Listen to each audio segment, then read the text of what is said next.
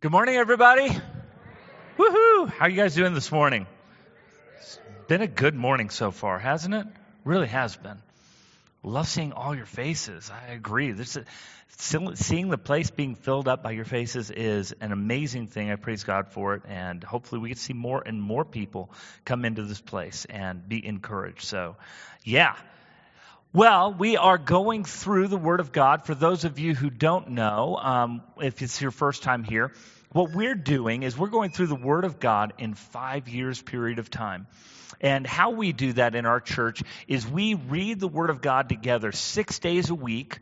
And then that seventh day, when we come together on Sunday, our sermons are based upon what we've read the previous week. And right now we're in the Psalms. And we're not reading the Psalms in order. So if you're new with us today, we have bookmarks that have the daily readings of what Psalms we're reading. We're categorizing the Psalms to get the most out of them, to understand them a little bit better, so that as we read them in the future, we'll have a better understanding of what's going on in the Psalms and how that points to Jesus and how that helps us as believers in Christ. And so I would encourage you guys to get those bookmarks if you haven't got them already. They're going to take us all the way almost through August, because the Psalms obviously are the longest book in the Bible. And right now we're doing, this week was the book of was a week of laments, of individual laments. And what a lament is this crying out to God because of an injustice or something is going wrong, and they're crying out to God for relief and for help. And this is individual, meaning that it's people who are being affected by it. This whole month is going to be filled with different types of laments, of imprecatory. That's going to be an interesting one when we get to that. But this is going to be a hard month to get through. I'm just trying to prepare you ahead of time, because all the categories are not your fun categories. We're going to get to the amazing categories here at the end. We're going to leave on a very high note when we get to there. But right now we're in the muddled middle, if you will. Okay, so that's kind of where we're at right now. And today the sermon is titled, from our reading, What to Do When God Feels Distant. What to do when God feels distant. How many of you have gone through a hard time and you've questioned God going through that hard time? Questioned why he feels so distant or not near or not even there at all. Anybody felt that way? And we live in a weird society right now, because our society is going insane. Would you guys agree with me? Our society is absolutely going insane. And one of the things that's happening, what is valued in our society, some of the attributes of things that are valued in society on the surface seem like they make sense until you think about it like just a little bit. For example, one of the things that is valued in our society is questions. Now, that's not necessarily a bad thing when you think of that in and of itself. Questions, especially good questions, should be valued, right? Because if we want to know answers to questions, we have to ask the right questions, correct? And so having good questions to ask can be a good thing. But our society has taken this to a very huge extreme because of the fact that they do not believe in absolute truth. So questions are actually, in our society's view, more valuable than answers. And when you think of it in that way, it doesn't make a lot of sense. It's better to question everything than to have an absolute answer that would be binding for everybody. Because to have a binding absolute answer for everybody is deemed intolerant and bigoted. And we don't want to pigeonhole anybody. You can be whatever you want, whoever you want. You can feel however you want. This solution has no real answer, so make up your own. It's better to have a good question than to actually have an answer. Think about it. Can you tell anybody what gender they are? Sounds crazy, right? Would have been crazy 10 years ago. But this whole month is a celebration of somebody who's saying, I can't give you a straight answer to what gender you are. How crazy is that? And to do so would be bigoted, wouldn't it? To absolutely say you are a male or you are a female is to be bigoted. How crazy is that?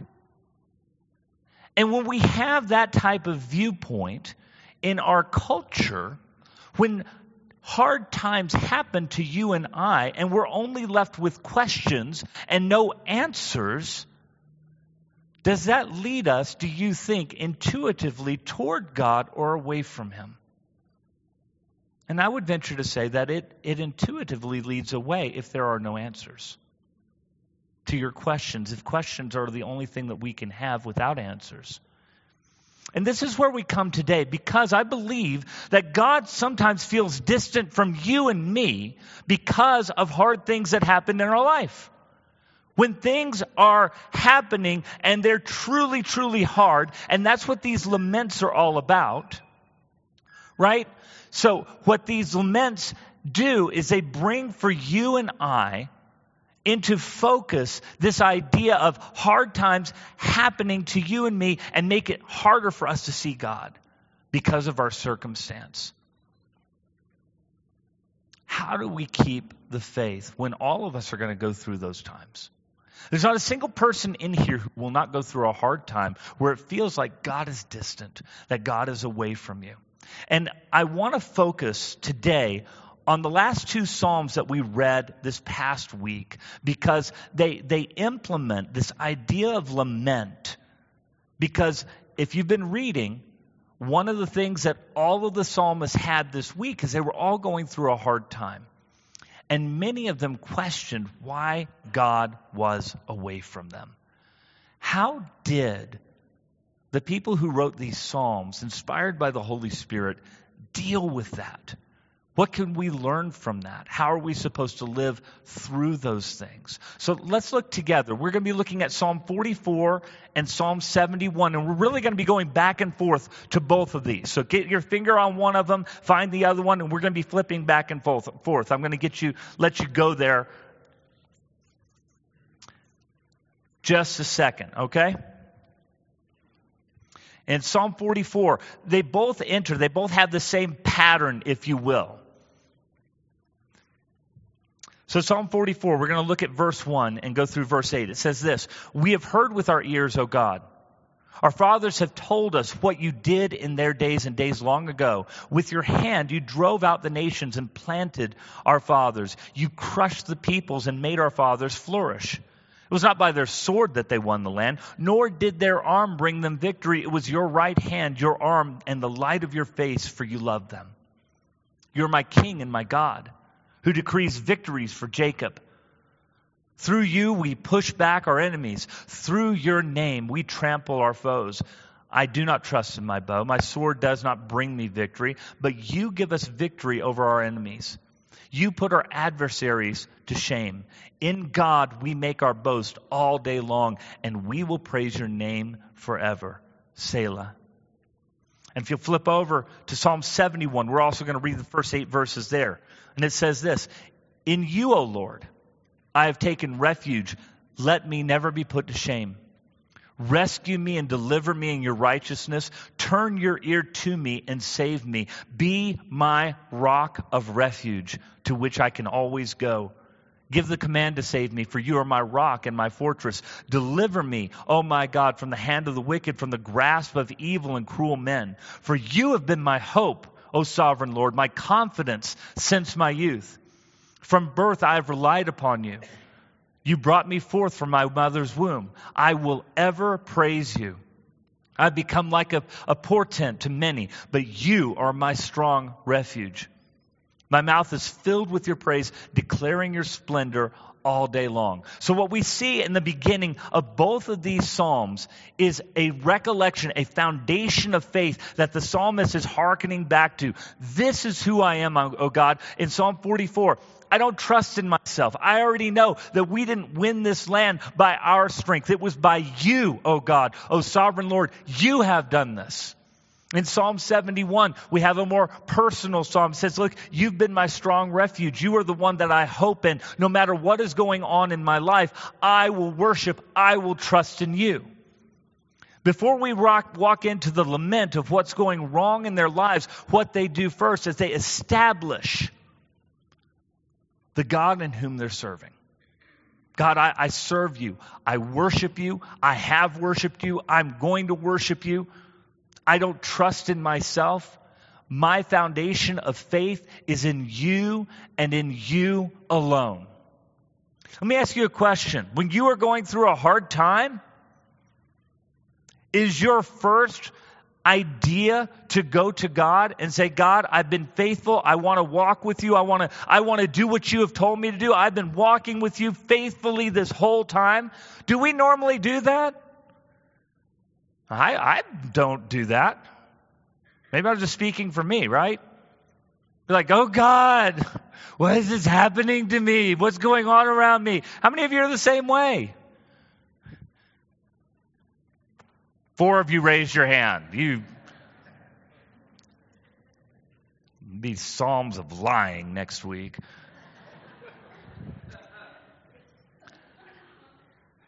You know, seriously, we go through hard times and all of a sudden we're at the feet of God. We're not talking about our faithfulness to Him or what He's done for us. We're not reminding ourselves any of those things. The first thing we do is we just jump into the lament portion of things, the complaint of God. Oh, why am I going through this? Why did Clemson lose the national championship? All those different things, right? I don't understand.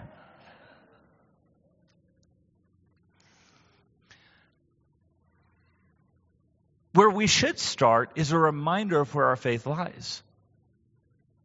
When things are going bad, the first thing we ought to do, even before we lay our complaint before God, which is okay. These are Psalms. These are the Word of God, inspired by the Holy Spirit. He is fine with our complaints. But I also think He wants to be reminded that He's the one who is Lord of all. And it does our heart good to remember those foundations of faith. Lord, I'm serving you. I am walking with you. I'm trying to do your will. Yes, I'm going through this hard time, but God, I want you to know I am walking with you through this time.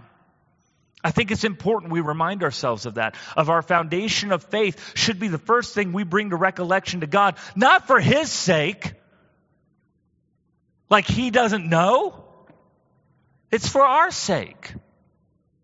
It's the psalmist's sake. He's writing this out as a complaint before God, but he's saying, God, I've served you. I don't trust in myself. I've served you this whole time. I want to continue to serve you. But there are things that are going on right now, and I don't fully understand. But first and foremost, you're God. You're over all. I'm going to acknowledge that. I'm going to say that first before I launch into the woe is me part, which is the next part. And it's valid. You and I are going to go through hard times.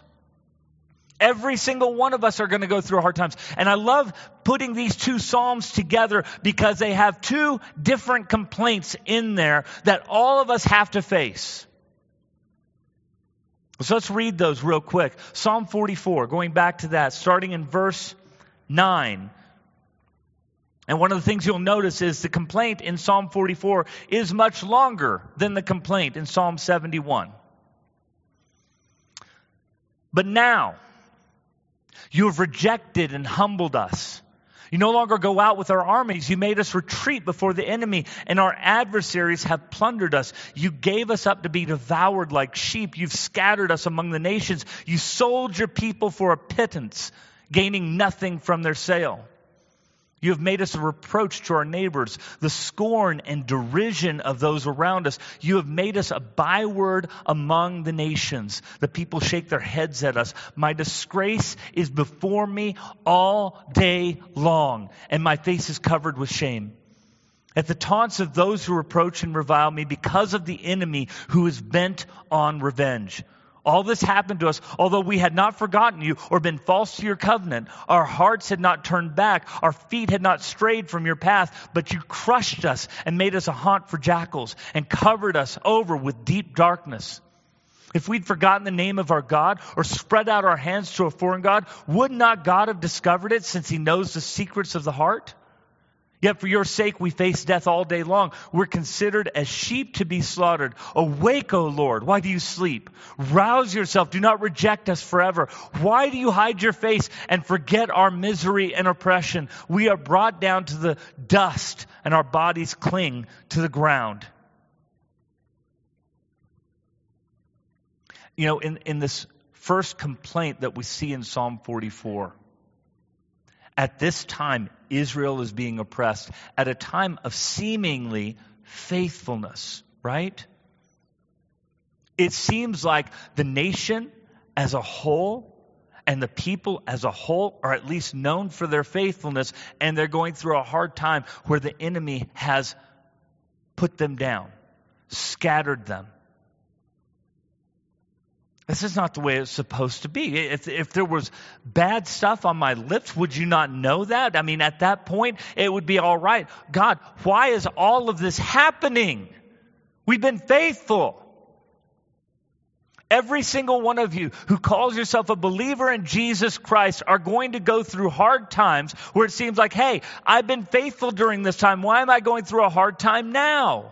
I don't know if it's financial or relational. It doesn't matter. You and I are going to deal with stuff like that. Every single believer in Christ. And during those times, we're going to feel exactly like the psalmist felt here. God, I've been faithful. Why is this happening to me? God, I tithed this week for a change. I'm just joking. I've been trying to do what you've asked me to do in everything, and it's not getting easier, it's getting harder. And it causes us to question, right? God, are you really there? What's going on? I thought if I was serving you, you were promising me blessing because of my relationship with Christ, because of what you did for me on the cross. Every single one of you are going to deal with that. Every single one of you are going to deal with that. And in a world where questions are valued more than answers, they're going to try and drag you away saying those are good questions, but if God were really there, wouldn't He have answered you according to your faith? Right? Their answer isn't faith, it's just more questions. Those questions are to be valued, they would tell you. But they're to be valued in such a way that just kind of proves that there is no God and there is no truth. So kind of do what you want to with it.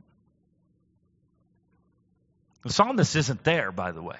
The psalmist is appealing to his faith in God to begin with and laying out his complaint saying, what's going on, God? I don't understand why I'm suffering. And every single one of us will go through that. Every single one of us. No exceptions. So if you come here today looking for hope to get out of a situation, I can't guarantee that for you. I just can't, because the faithful go through those situations in as much as the unfaithful do. They may be different situations, to be sure. Psalm 71 looks a little bit different. And again, something we're going to go through. Verse 9. Do not cast me away when I'm old. Do not forsake me when my strength is gone. For my enemies speak against me. Those who wait to kill me conspire together. They say, God has forsaken him. Pursue him and seize him, for no one will rescue him. Be not far from me, O God. Come quickly, O my God, to help me. May my accusers perish in shame. May those who want to harm me be covered with scorn and disgrace. This one's a little bit more personal. The other one was talking about, hey, as a nation, we've been faithful and yet our enemies are oppressing us. God, what's going on here? This one's a little more personal. This was, don't be away from me when I'm old, when my strength is gone, when my enemies, my personal enemies want to devour me, to slander me, to kill me, to make everything go bad for me. Let me tell you guys something. All of you are going to get old. Lord willing, right? Lord willing, all of you are going to get old. I remember talking to Mike Hatchell, and I was sharing with him a few of my problems as I was growing older. And he looked at me and said, "You hadn't seen nothing yet." You remember that conversation? I sure do. I've never forgotten that conversation. And yet at the same time, how many of us, when our bodies begin to break down, to feel the effects of sin, we start complaining to God concerning our situation, right? When our strength begins to fail us, when we can't do what we used to do. Man, I'm talking to 30-year-olds who are saying, "I can't eat what I used to eat." Like, welcome to the club. That diet gets more restrictive as you get older, you know? Or you just decide not to feel good because you really want to eat that, right? And all of us feel the effects of it. And none of it is pleasant to walk through. These are the effects of sin on this world. Do you realize that? The effects of sin on you and me is our bodies breaking down over time. It's going to happen to every single one of us if we don't die in some other way. And you know what? When we start to go through it, it doesn't feel natural. It doesn't feel normal. And there's nothing more natural than that effect of sin, right? Nothing more natural. And we can blame God and cry out, "God, why am I going through this? Why is this so hard? Why am I going through? Why is my body not working for me? I want to use my body for your sake and for your name's sake. Don't abandon me when my strength is gone." Can you hear the psalmist cry on a personal level? One that every single one of us, in some form or fashion, will face as the ravages of time and the sinfulness and fallenness of this world catch up with every one of us. You think good questions are going to be good at that time? Just want to ask really good questions right now. Don't really need an answer, I just want questions. It's not very comforting, is it? Doesn't really help the situation any. Well, it's just something the body does. No hope, no truth, no answers. Lots of questions, only designed to make you do what you want to do in spite of what God would want you to do through Christ. If there's no truth and there's no God, then who cares how I live, right? But if there's no truth and there's no God, then where are the answers to these complaints that we're hearing from the psalmist, right? There are none. They're only questions.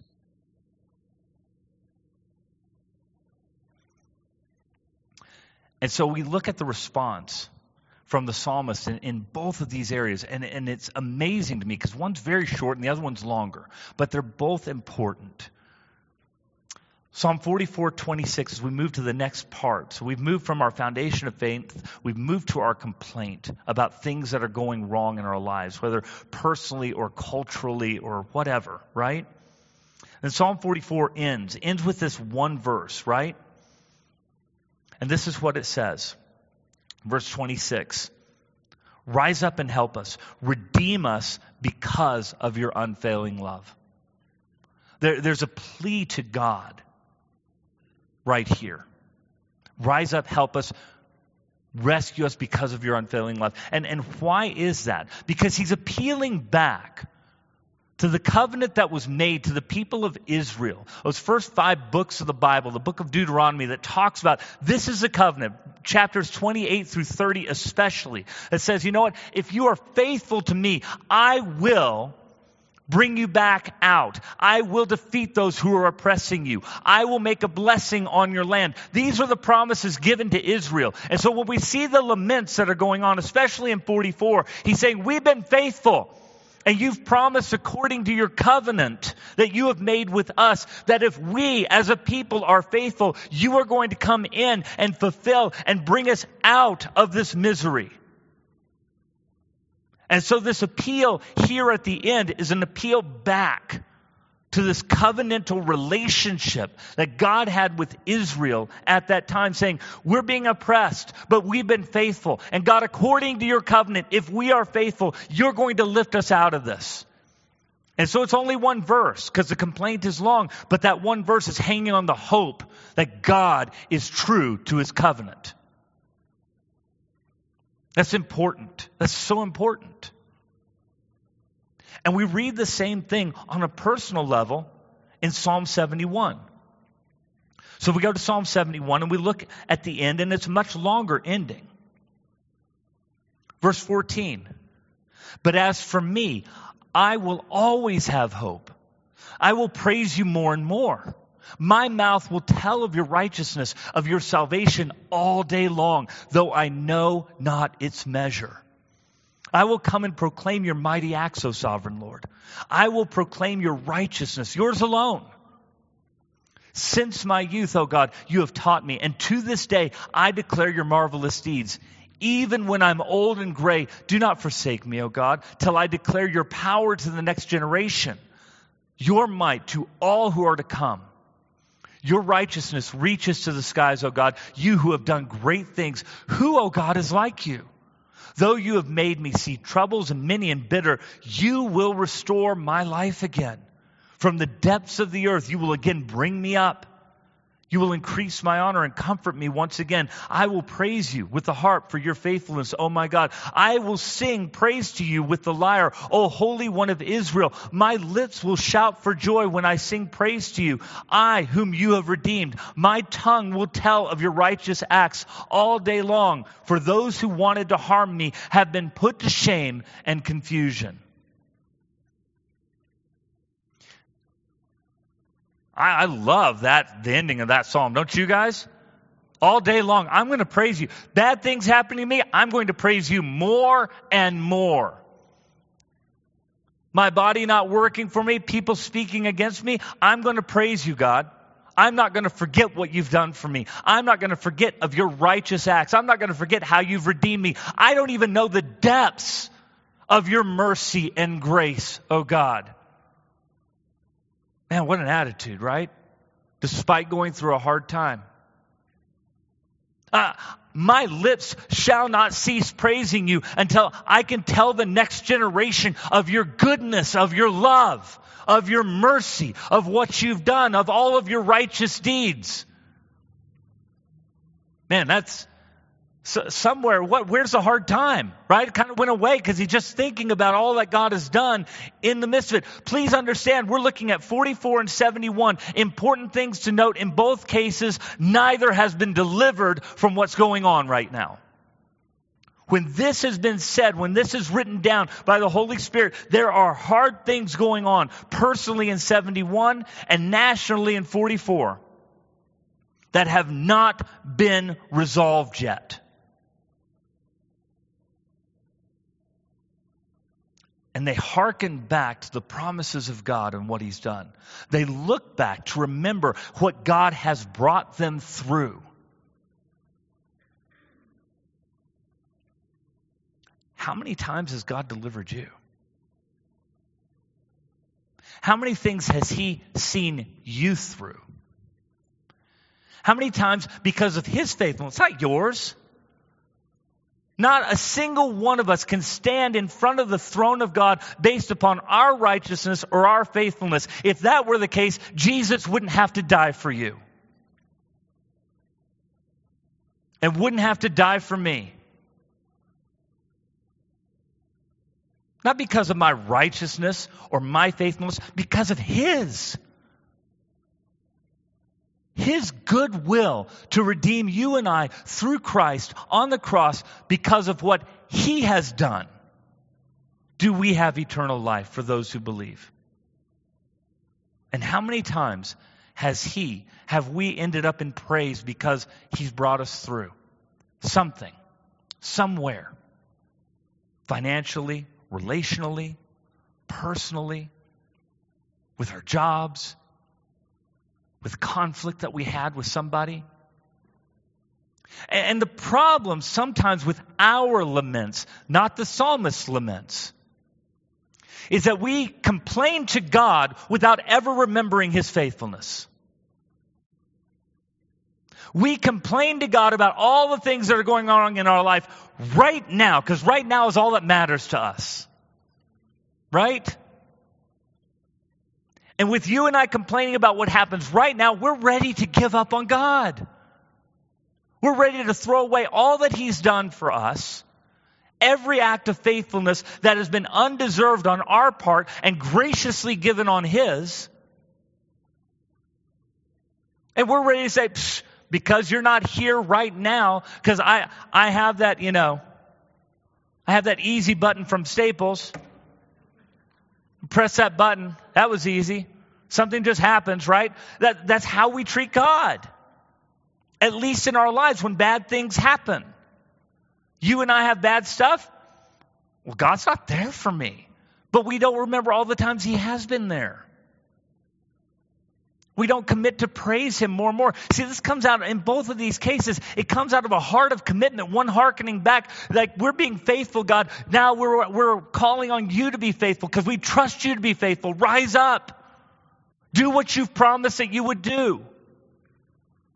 And in 71, on the personal level, when that trouble comes, when I get old, when there's no strength in my arms and adversaries are all around me, oh God, I'm going to praise You more and more till everybody knows what the great things that You have done for me in the midst of my trouble.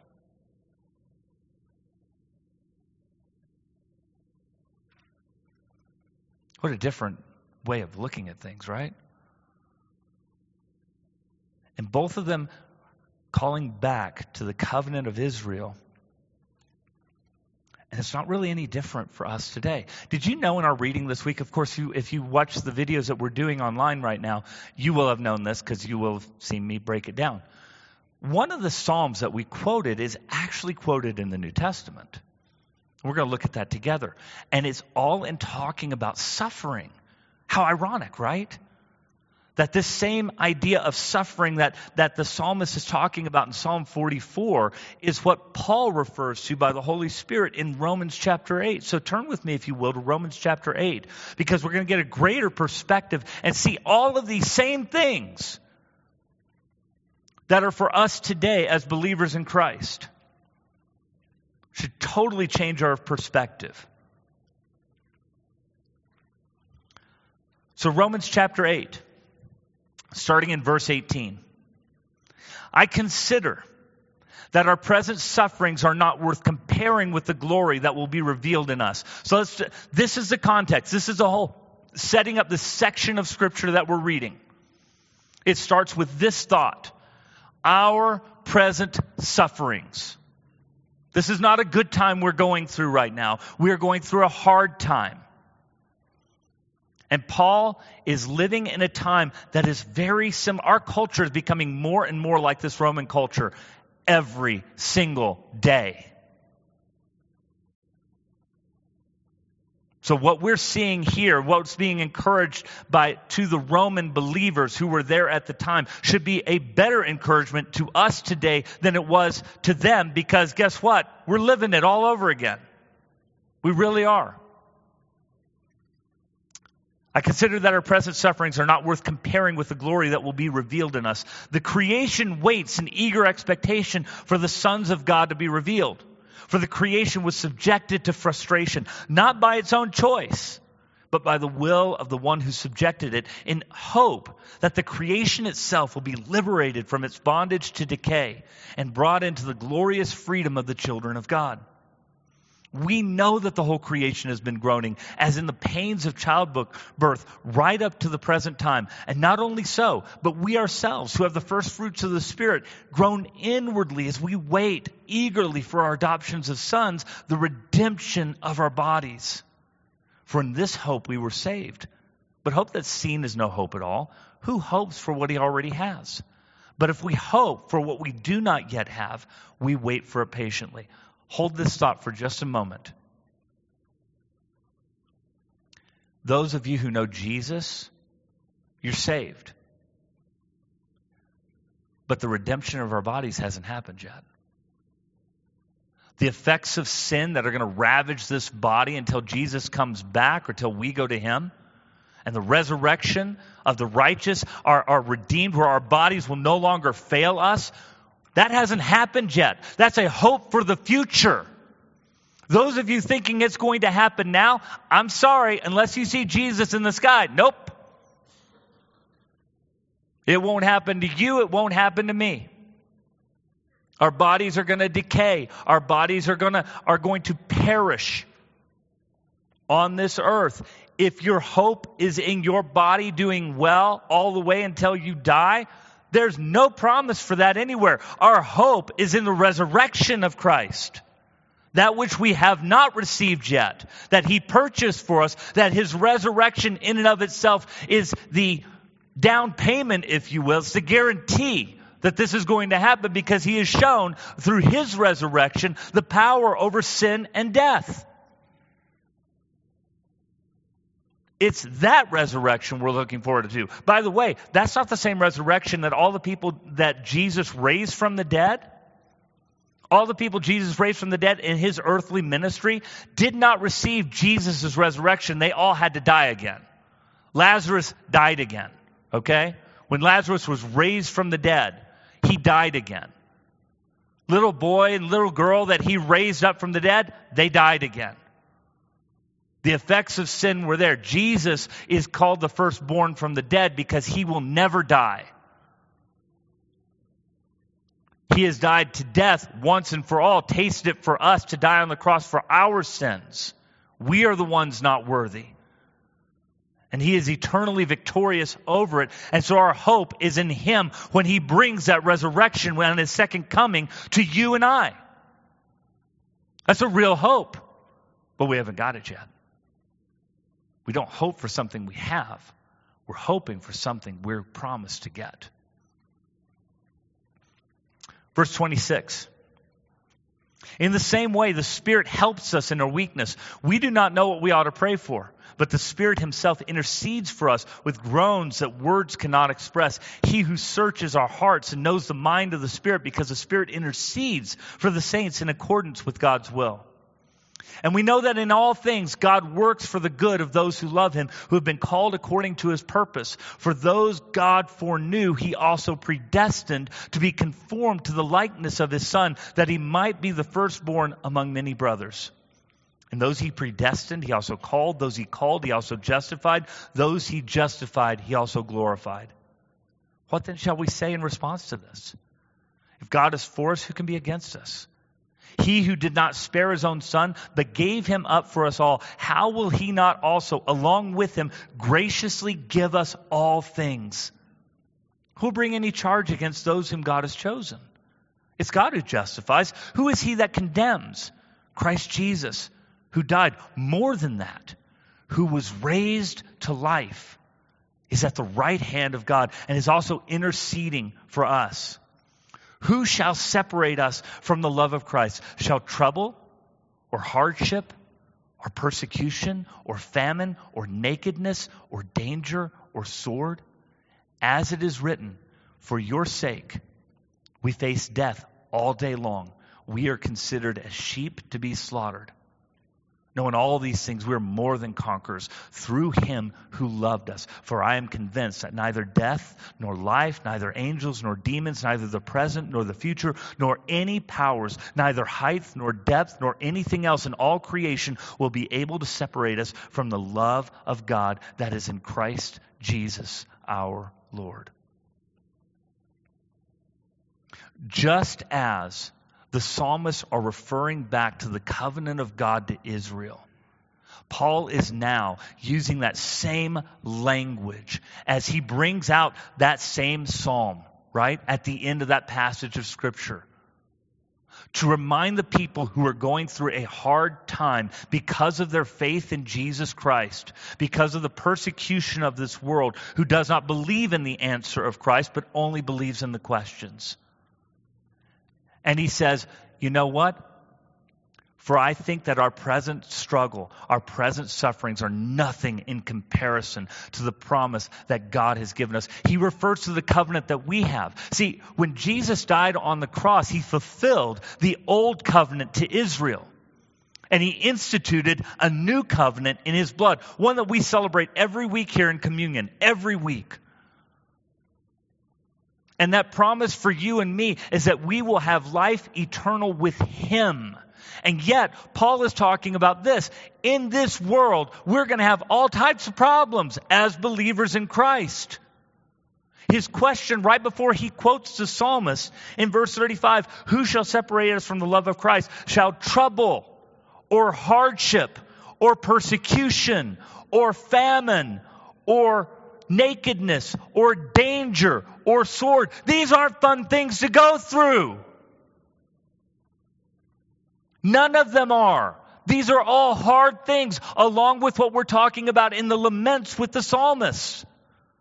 Why are we going through all of this? But he refers to his covenant of love, that God is not silent about it. He's not helpless about it. He has already defeated it. What can separate us from the love of God? Nothing.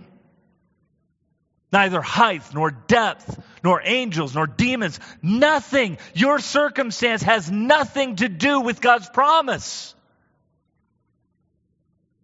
And as believers in Christ, we have to adopt that and understand that wholeheartedly. These songs of lament are a reminder to you and I that when hard times come, it's not a time for just mindless questioning. The answer is Christ and our faithfulness to him, because he has already guaranteed through the resurrection of Christ, after he died on the cross for us, that we have a hope and a future after this life is over, no matter how it ends for us. No matter what we're going through. Man, one of the things that just boggles my mind, because I don't think we think about it enough, is that we sometimes believe a gospel that's not the gospel. That the good news is found in Christ. Because if we really thought about it, right? If we really thought about the position that we're in our country right now today, where we do have a lot of freedoms, if we put ourselves in a third world country where preaching the gospel is a crime, how would our American viewpoint of Christianity translate over there? Not very good, right? Because they're in the midst of it all the time. The only hope that they have is that God's promise of the resurrection of Christ and the redemption of our bodies, and that this life is not the end, is 100% true. That's all they got. But it's the same hope that we have. It's the only hope that we have, because we haven't received that hope yet. And so when hard times come, the answer is still Christ. And it should be proclaimed from our lips from the rooftops. And we should say it to the next generation when they start doubting. Guess what? We never told you bad things weren't going to happen.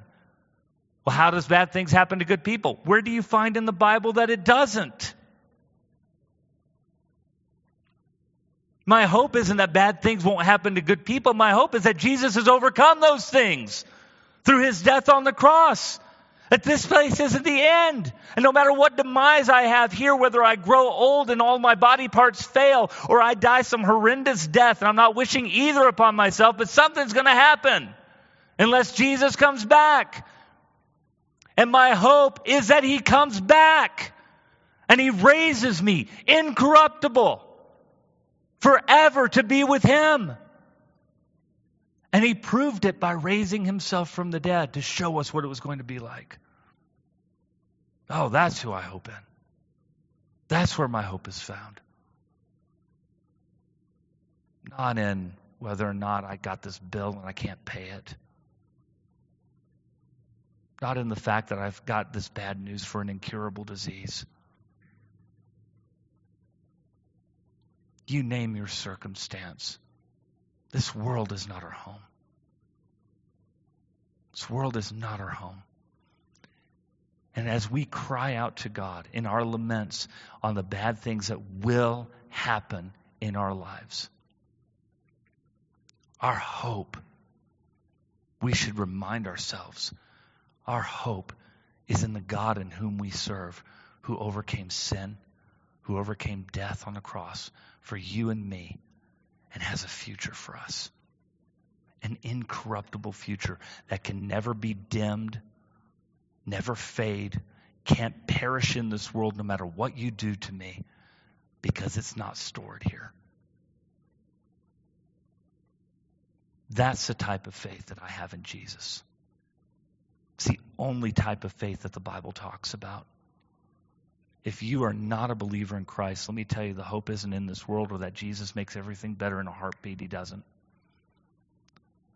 But he changes your hope from this world to what he's done on the cross and a future that can never be taken away from you. See, I look forward to that. I hold on to that. It's the only thing that sometimes that keeps me faithful. I'm being honest with you. Because if Jesus didn't do what he did on the cross to secure my future, then I might as well just have the questions. But I'm glad I have the answer. And because I have the answer, you do too, to a world that only knows questions. And I think we're better off for it. I really do. But we have the opportunity to share that answer to a world who needs to know. Let's share with them the truth of Jesus Christ. Let them see us when we're struggling in our moments of lament and complaint before God. And let them see our hope in Christ. That will change the world. Would you stand with me?